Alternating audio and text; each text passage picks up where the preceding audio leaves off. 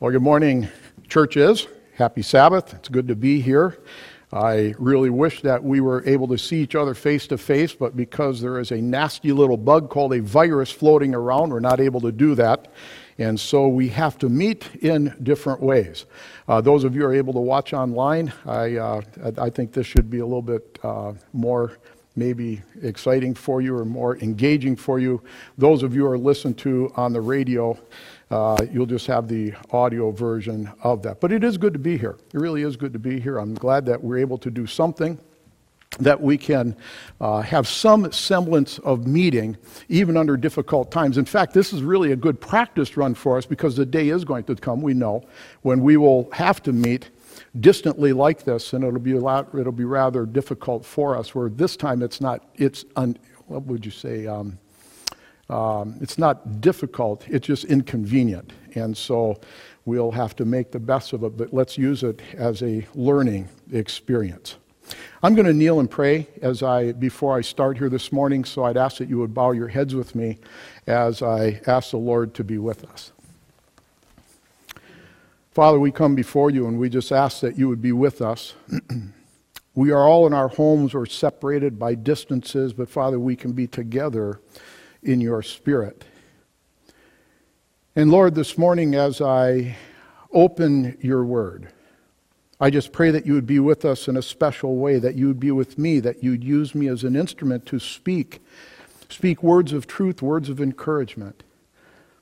And Father, I pray that as we study together this morning, that we are drawn to you, that our hearts are lifted up, and that, Father, we can kind of get away from the pressures, the stresses of the confinements that we find ourselves in. But Lord, maybe we can look up and we can be refreshed, that we can receive that Sabbath blessing. And so, Father, bless us with your presence. I pray that you take control of our hearts and our minds, that you give us eyes to see, ears to hear, and a heart to receive. May we know that we have been with you today, I pray. In Jesus' name, amen. I think all of us are rather amazed at how quickly our daily lives have changed. If you think about it, it was just a month ago, people were able to go about and do whatever they wanted to do. But in a very short period of time, in fact, a month ago, I had just finished up the second from the last weekend of a series of meetings I was holding down in Janesville. I was talking with the pastor. We were making our plans of what we were going to do for the very last weekend. People were making decisions. Everything was going according to plan until Monday morning. On Monday morning, the governor said that no longer could we meet that way because you could only meet in groups of less than 10. And so the meetings had to be canceled. And it was only a short time after that we were told not only are you not to meet in those groups, but you should stay home whenever possible. And now we are not even to leave our homes unless it is for something essential. So what's going on? What is really going on? One of the questions that I hear is, are we at the end of time? Is this it? Is this really it? It takes my mind back to a time when Jesus was at the temple with the disciples. This is really towards the end of his ministry. And he was at the end, they're at the temple, and as they were walking through the temple area, the disciples were talking, they were telling him about the buildings that were there, and it was really quite a place, an architectural feat, if you would. It was built out of white marble. When Herod the Great decided that he wanted to expand the size of the temple and make the remodeling, the additions to it, he had to actually change the size of the Temple Mount, and so they built walls up on the side. I've been there, I've looked at it, and they created a larger area, and they really expanded the size of the temple. For the disciples, that seemed to them that would be something that would last forever. But Jesus was looking at them after he heard them talking about, he says, you guys really think this is something? He says, listen, not one of these stones are going to be left upon another. Well, they left the temple, they walked through the Kidron Valley, came up on the other side to the Mount of Olives. And for Jesus to say that, the disciples could not get that out of their mind. And in Matthew chapter 24, beginning in verse 3, if you turn in your Bibles there and follow along with me, I think you would find that much more enlightening, much more edifying. But in verse 3, he says, "Now, as he," that is Jesus, "sat on the Mount of Olives, the disciples came to him privately, saying, 'Tell us, when will these things be?'" Now, he had just told them the temple was going to be destroyed. They can't imagine that. They can't even wrap their minds around that. And so they ask him, "When is this going to happen? And what will be the sign of your coming and of the end of the age?" And Jesus then begins in what is known as the Olivet Discourse. And I'm going to go ahead and go through part of that with you right now. It says, "And Jesus answered and said to them, 'Take heed that no one deceives you, for many will come in my name, saying, I am the Christ, and will deceive many. And you will hear of wars and rumors of wars.'" You know, as I've thought about that, wars and rumors of wars, I'm 66 years old. And as I've thought through the years of my memory, I cannot remember hardly any times at all when there was not war going on someplace on this planet. In fact, I can't even think of many times when we as a country have not had troops someplace that were involved in some type of a, you would say war. When people are shooting at you, I would think it's a war, but they would call it a police action. He says, "You will hear of wars and rumors of wars," but then he says, "See that you are not troubled." He says, "See that you're not troubled. For all these things must come to pass, but the end is not yet." He says, "For nation will rise against nation, and kingdom against kingdom, and there will be famines and pestilences." You see, brothers and sisters, that is what we have going on right now. We have a pestilence, this virus that's going around. It's an enemy that you can't even see. And people are contracting it, and some people don't even know they have it, never knew they have it, but they're able to carry it. Other people contract it, and it kills them. Jesus said, "Listen, you're going to have those things." He says there would be earthquakes in various places. And in verse 8, he says, "And these are all the beginnings of sorrows." He says, "Be not troubled over this. See that you're not troubled." But then he says, "These are all the beginnings of sorrows." He says, "And then they will deliver you up to tribulation and kill you, and you will be hated by all nations for my name's sake. And then many will be offended, will betray one another, and will hate one another. Then many false prophets will rise up and deceive many. And because lawlessness will abound, the love of many will grow cold." And listen to what he says in verse 13. He says, "But he who endures to the end shall be saved." He that endures to the end shall be saved. And people ask me, "Do you think that this is the end?" I don't believe this is the end. I believe this is just the beginning. We are just beginning to what Jesus said, the beginning of sorrows. In Romans chapter 8 and verse 22, Paul says something here. He says, "For we know the whole creation groans and labors with birth pangs." With birth pangs. You know, one of the things I find interesting, I've had 3 children. And I was there for all 3 children's birth. You know, I am so thankful that I'm living in an age where the men could go in and actually be there for the birth of their child.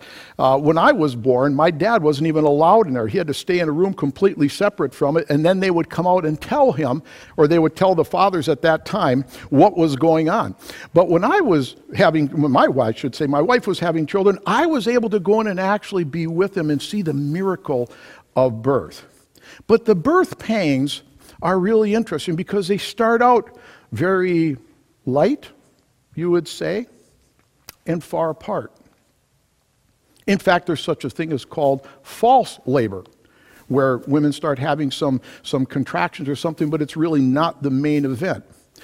But when the time comes, and the closer that it comes for the baby to be delivered, the birth pangs become far more intense and much closer together. You see, at the beginning of the sorrows, it's not as bad, it's not as big, but as you get closer and closer to that time when they're going to be born, when the baby's going to come forth, they become extremely intense. Now, I can't tell you personally how intense they are, but I can tell you by looking at the look on my wife's face, they are very intense, and it is very painful. But that's where I think we're at. I think these are birth pains. These are like alarm clocks that are going off to let us know it's time to wake up. And you say, well, what do you mean by birth pains? Well, I'm just going to go over the last 2 decades. Let's just look over the last, not even 20 years. 9/11, September 11th, 2001. How many of you, if you're my age, I know you can remember that. If you're like 25 years old, you may not remember that because you're a little younger. But if you're 30 years old or older, you know you can remember exactly where you were, what you were doing when that took place. I can tell you exactly what I was doing and what was happening. I had just completed the opening weekend of an evangelistic series, and I had a Bible worker working with me. And so I called him up. I wanted to know the demographics. I wanted to know what was going on. I wanted to know who was attending and, just some things about them so I know who that I'm preaching to. And so I called him. It's 9 o'clock in the morning. I call him up and I'm asking him some questions. And he's like he's not even there. It's like he's not even communicating. I says, hey, listen, it's 9 o'clock in the morning. I says, come on, give me I just need this information. And he says, Tom, have you watched the news? And I said, no, I haven't watched the news. I got up early this morning. I was reading my Bible. I was having my devotions. I was going over my material for tonight. No, I haven't watched the news. What's going on? What are you talking about? Have you watched the news? And he says, have you watched the news? And I said, no, why? He said, 4 jetliners have been hijacked. 2 of them were flown into one of each of the Twin Towers in New York. Another one flew into the Pentagon. They don't know where the 4th one is. One of the 2 towers has collapsed already. I hung up the phone. I went over, turned on the television, and there I watched with horror as the smoke bellowing out of the one remaining tower. And as they would zoom in, you could see the people falling down to their death because they couldn't hang on. The heat was just too great, and they tried to get away from it, ended up falling out the windows. And they would show the replay of the first tower collapsing and going down. And about 10 minutes after I turned on the television, I watched the second tower go down. That's permanently burned into my mind. I can see the whole thing passing before my mind right now. 9/11. 9/11. Well, the first time that an entire generation felt their vulnerability in the United States of America. You see, there's been attacks in other places of the world, but we had never experienced anything in this country, and Americans, for the first time since World War II, felt that they were vulnerable and that their safety was gone. Boom, alarms going off. Alarms going off. You see, God's telling his people, God didn't cause it to happen, but when these things happen, he's trying to get his people to wake up. It's time to wake up. Well, time goes on, and the churches were full for a few weeks after that. I actually did an evangelistic series in New York State right after that. And I was in a small town. We handed out 5,000 handbills. And there was no seating left in the hall. The place was packed full. People were afraid. They wanted to know what is going on. What is going on? Anthrax scare was going on just in the light of all that. But it was amazing because after time went on, it didn't take very long, and when no more attacks came, people started feeling safe again and went right back to the way it was, including us as Seventh-day Adventists. Well, time was going on, and we were recovering from that. The economy was doing pretty good. People were able to retire. They were able to have some 401ks, IRAs, whatever they had their monies invested in, and they were able to, between the Social Security and their retirement and that, they were living a very good retirement. And then 2008 came. And in 2008, we had an economic meltdown where people lost about half of their investments.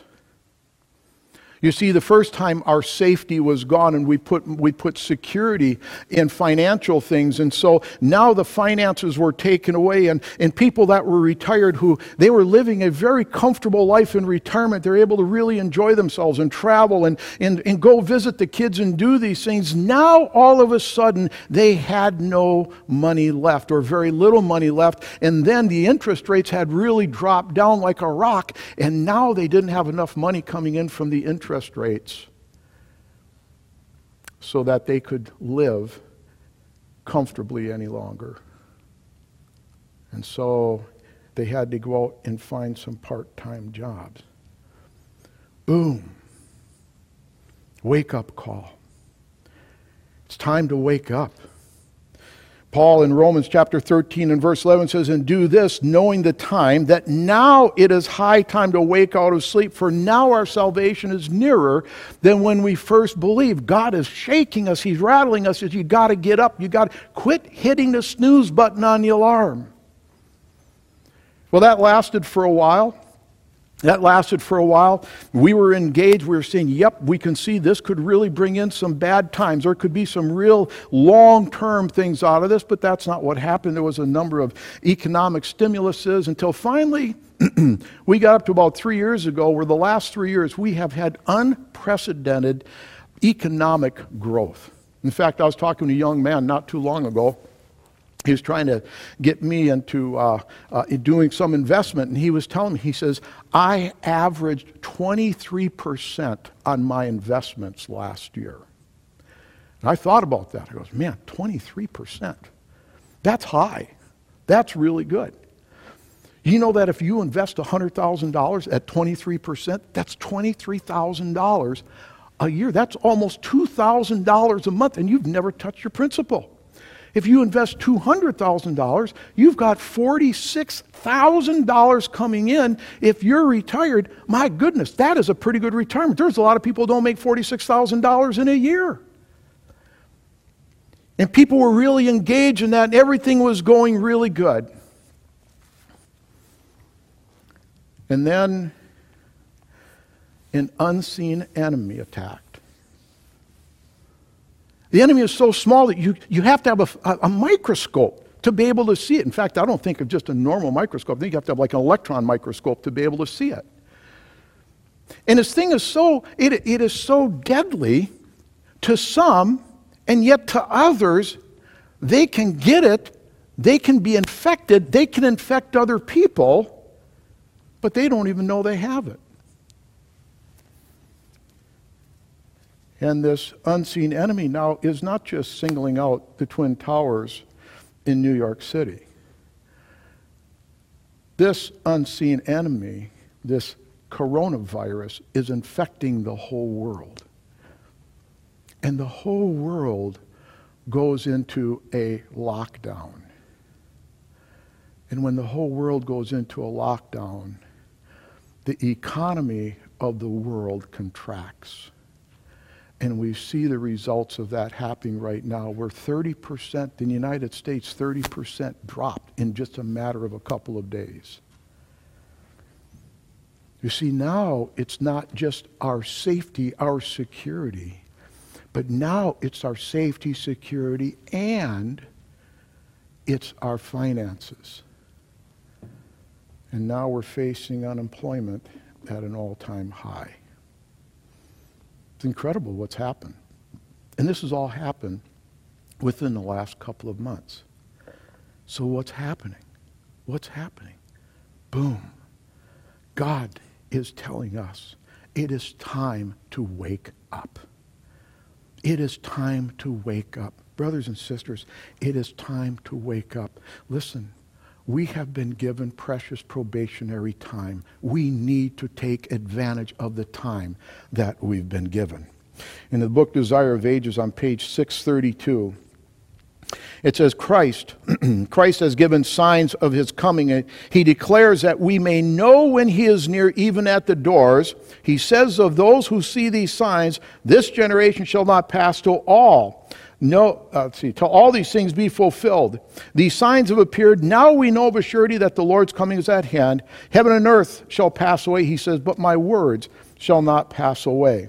She continues on in page 634 in Desire of Ages. She says, after he had given the signs of his coming, Christ said, when you see these signs come to pass, know you that the kingdom of God is nigh at hand. Take heed, watch and pray. God has always given men warning of coming judgments. Notice that. He said, God has always given warning of coming judgments. Those who in faith in his message for their time and who acted out their faith in obedience to his commandments escaped the judgments that fell upon the disobedient and unbelieving. Now, there's a reason why we have prophecy. God gives that to us so that we don't have to fall under the judgments. And that doesn't mean that bad things won't happen. That doesn't mean that we don't be concerned. But we certainly shouldn't be afraid of what's coming down the pike. He says, the word came to Noah, come thou and all thy house into the ark, for thee have I seen righteous before me. Noah obeyed and was saved. The message came to Lot, up, get you out of this place, for the Lord will destroy this city. Lot placed himself under the guardianship of the heavenly messengers and was saved. So, Christ's disciples, she's talking about Matthew 24 here. She says, Christ's disciples were given warning of the destruction of Jerusalem. Those who walked for the sign of the coming ruin and fled from the city escaped the destruction. So now we are given warning of Christ's second coming and of the destruction to fall upon the world. Those who heed the warning, she says, will be saved. See, Christ tells us the future. He gives us a future. He gives us prophecy so that we can know that not only are we going to go through it, but he will go through it with us. And if Christ is going through with us, you see, then we don't have to worry about the outcome. He said that he that endures to the end shall be saved. You see, he's talking there about character. See, we are given time here to develop characters for eternity. I heard somebody one time was talking and say, well, you know, character is what, or crisis is what develops character. I don't believe that. I don't believe crisis develops character. Crisis reveals character. Crisis tells us what's really like inside. And so when we get put under the stress and strain of life, when we get the various conditions that are existing, when we get pushed down because of that, you see, that is when we find out what we're really made of. And that's why I think God allows these things to happen so that we can say, hey, you know what? I really need to give this to Jesus. I need to let him deal with this in my life. I'll tell you a story. I was building a house down in Stevensville, Montana. Western Montana. It was right in the Bitterroot Valley, if you're familiar with Montana. And we had just gotten the floor decked off. And I had hired a guy who was working with me. He was an older guy. Didn't know really anything about construction, but he could hold two boards. He could carry things over. And, you know, he would follow instructions. So it was fine. But anyways, we're up there working. And when we built that floor, we had to laminate, those of you who understand construction, we had to laminate 3 2x10s together to make a beam that went across in 2 different places in the basement. And then we tied the 2x10 floor joists into that. And I stuck a 2x6 underneath there to hold that up to keep it all level and straight while we were building that. Well, we started out one morning, the deck was all done, everything was nailed off, and I was actually laying out the plates. I was laying out the layout of the studs where the doors and the windows and everything were going to be in. So I'm concentrating, I've got the blueprints in my hand, and he's bringing up the plate material. And so we're getting everything ready, and I'm ready to start doing my layout. And a friend pulls up, and he says, hey, Tom, he says, hey, I've got about an hour or two. He said, I want to come over and give you a hand. Is there anything I can do? And I said, well, you know, not right now. There's not a whole lot. I said, well, I'm just laying out these 2 walls, the whole length of the building. And he goes, well, listen. He says, how about? He said, you're going to need material up here for that, aren't you? And I said, sure. And he said, how about if I bring it up here for you? And I said, sure, fine. And so I'm over there, and I am totally totally, being the monofocused person that I am totally blocked out what he was doing, and I'm sitting here concentrating on getting everything laid out, making sure all my measurements are right, and everything is going to come together the way it's supposed to come together. And finally, I turn around, I look, and he's got a whole mountain of 2x6s and stuff all piled up right in the middle of the floor. We're to be out of our way. You know, it's not going to be in our way because we're working along the edges, 8 feet in from each edge. And so I go walking over there, and I've got the prints in my hand, and I'm looking at what I've just done, making sure everything was right. And when I get to where that pile of lumber was, I heard a crack, and the whole thing caved in. And we ended up down on the basement floor, covered up with 2x6 studs and boards. And the guy was helping me. He was down. My friend, by the way, that put everything there, he was gone by this time. He was only there for maybe half hour, 45 minutes. And anyways, the old guy's name was Dale, and he looked at me, and I looked at him. I said, "You okay?" And he said, "Yeah." I said, I don't think anything's broken. He said, "I don't feel any blood coming out." So he said, "I think I'm all right." And I wiggled around and stuff and got out from underneath the lumber, and I said, "Yeah, I'm okay." He said, "What happened?" I said, "I don't know." And so we started sorting through everything and getting pulling everything out of the way, get that whole pile of lumber out of there and pushed off to the side. And what I found had happened is that the 2x6 that I had put underneath that laminated those 3 2x10s that were laminated together, that 2x6 had broken right in the middle. Now, when I looked at that 2x6, you see from the outside, it looked just fine. It was a straight grain. I mean, I picked out a straight grained board because I wanted something that I didn't want something that was going to be weak. But what I didn't realize and what I didn't see is that all the way through the width of that board, not the thickness, but the width of that board, there was a knot. And there was only about 1/4 of an inch of wood on either side of that knot that was holding that 2x6 up. And you see what happened was the strain as it was put on it, when the board started to bend a little bit, it had no strength to hold it up at all. And it snapped like a pretzel, and everything fell down into the basement, including myself and my helper. You see, it taught me a valuable lesson. It taught me that it doesn't really matter what something looks like on the outside. It's what's on the inside that really matters. That's what makes a difference. You know, we can call ourselves whatever we want. We can dress however we want. We can go through all the motions when we're around everybody else. But what matters is, what are we doing when they're in the privacy of our home? What's really going on inside? What's really important to us? What's important to us? Is our jobs, is our home, is the things of life here, is it more important to us than what the kingdom of God is?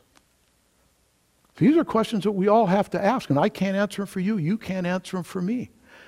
These are all things that we need to ask ourselves, and we need to pray about with God. What is it in my life? What is it in my life that would be holding me back from you? You see, when these things happen, should we be afraid? Should we be afraid? No, I don't believe we should be afraid. We need to learn to trust Jesus. You see, because Jesus, he is the same on the inside as he is on the outside. We need to learn to trust him. No matter what the conditions are around us, we need to learn to trust him. There's no time to be afraid. When things are happening, friends, there's no time really to be afraid. Fear is not from God. Perfect love, the Bible says, cast out all fear. In fact, I've got some verses here where Jesus told his disciples not to be, or he told others to not be afraid. In Matthew chapter 14, verse 27, but immediately Jesus spoke to them, saying, "Be of good cheer, it is I, do not be afraid." He said, "Don't be afraid, it's me. It's me." Matthew chapter 17 and verse 7 says, "But Jesus came and touched him and said, 'Arise, don't be afraid.'" This was on the Mount of Transfiguration. Matthew chapter 28. Jesus said to them, "Do not be afraid. Go and tell my brethren to go to Galilee, and there they will see me." Don't be afraid. He says this over and over. Mark chapter 5, verse 36. As soon as Jesus heard the word that was spoken, he saith unto the ruler of the synagogue, be not afraid, only believe. Luke chapter 12 and verse 4. And I say to you, friends, do not be afraid of those who kill the body, and after that have no more that they can do. And then in John chapter 14, one of my very favorite chapters in all the scriptures,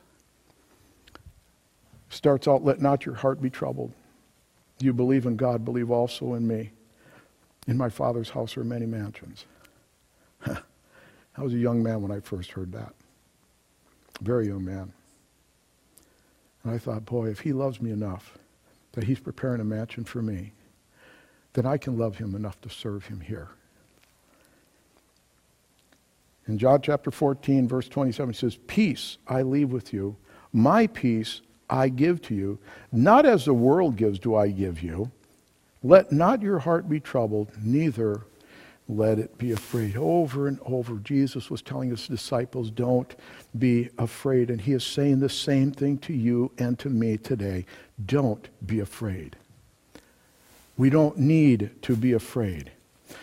He lets us know and he tells us not to be afraid because he will be with us. You see, we need to learn to trust him to take us through. Whatever happens in the world doesn't matter. We need to learn to trust Jesus. I think of the three Hebrew worthies in Daniel chapter 3, Shadrach, Meshach, and Abednego. When they went out on the plain of Dura that day and the band began to play, and everybody else out there found it very convenient to bow down to this idol, those three young Hebrew men, they stood there. They were standing there for God because they would not violate the principles. They weren't afraid of what could happen to them. In fact, that's what they told Nebuchadnezzar. They told Nebuchadnezzar, listen, our God is able to save us, but even if he doesn't, it doesn't matter. We're not going to bow down to your statue. We're not going to do this thing and offend our God.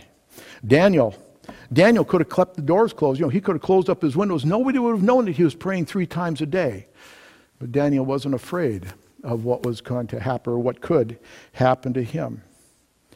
The 10 disciples that were martyred. 10 of the 12, one killed himself, of course, Judas.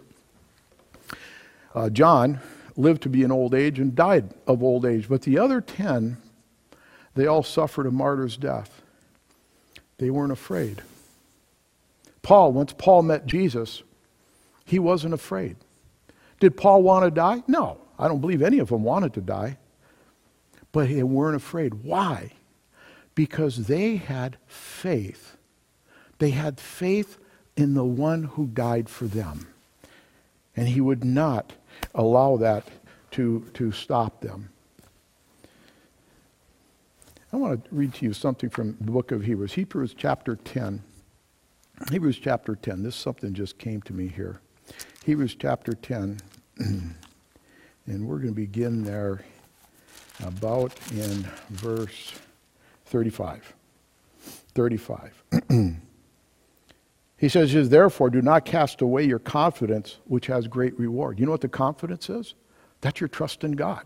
Your confidence in God. Your trust, your faith in God.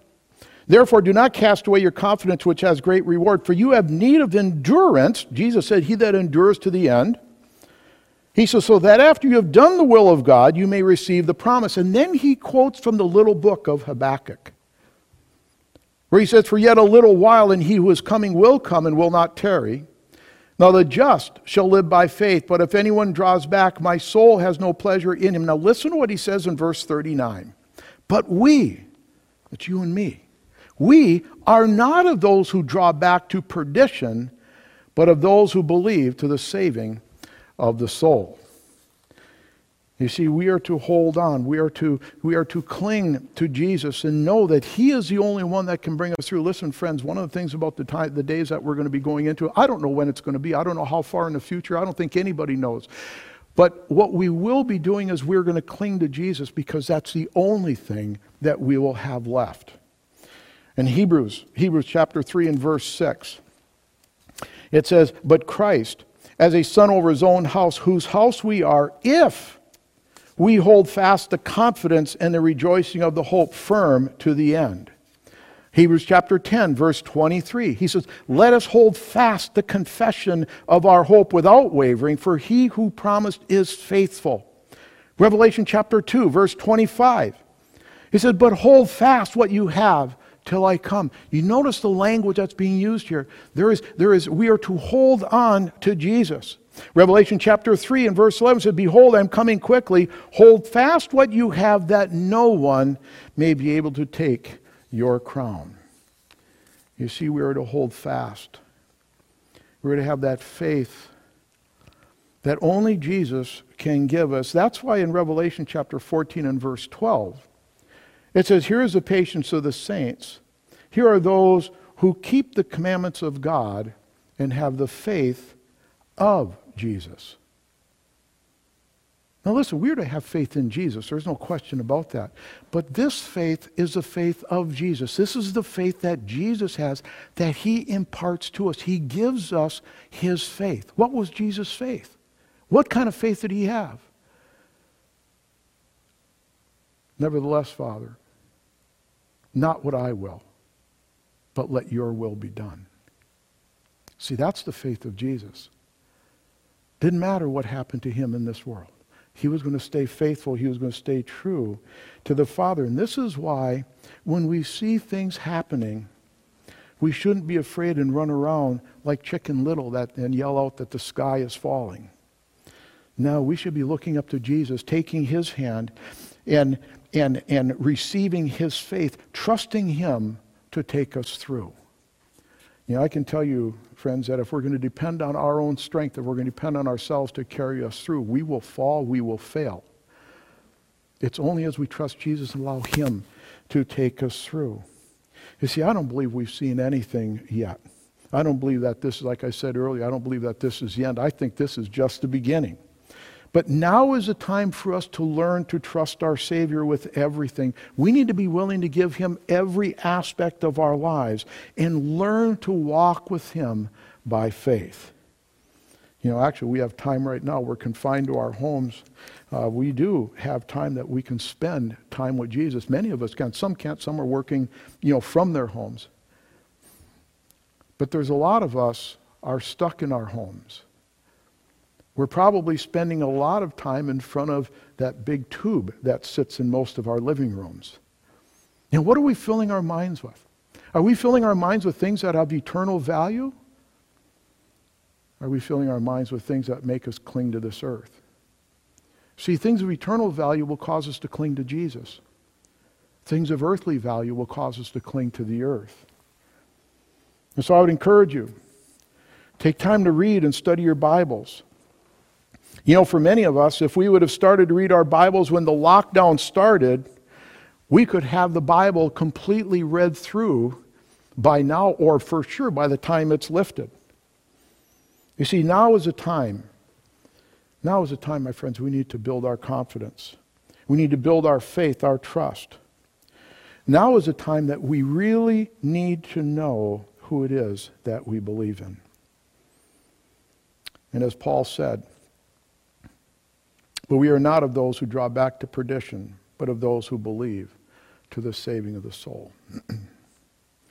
Brothers and sisters, I would encourage you to make wise use of the time that we have. Make wise use of the time we have. Spend that time with Jesus. Spend that time in prayer. Talk to him. Ask him, is there anything that I need to do? Is there anything that I need to give to you?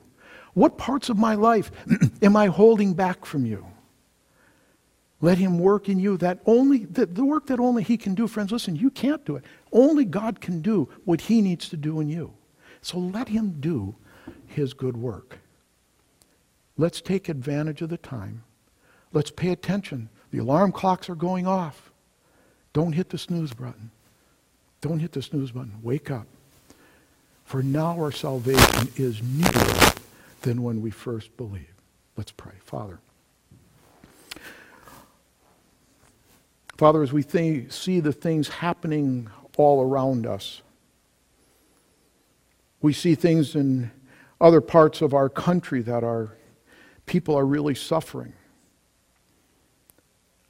Lord, I pray that we can look up beyond, that we can look to you, that we can reach out to you and allow you to work in us both to will and to do of your good pleasure.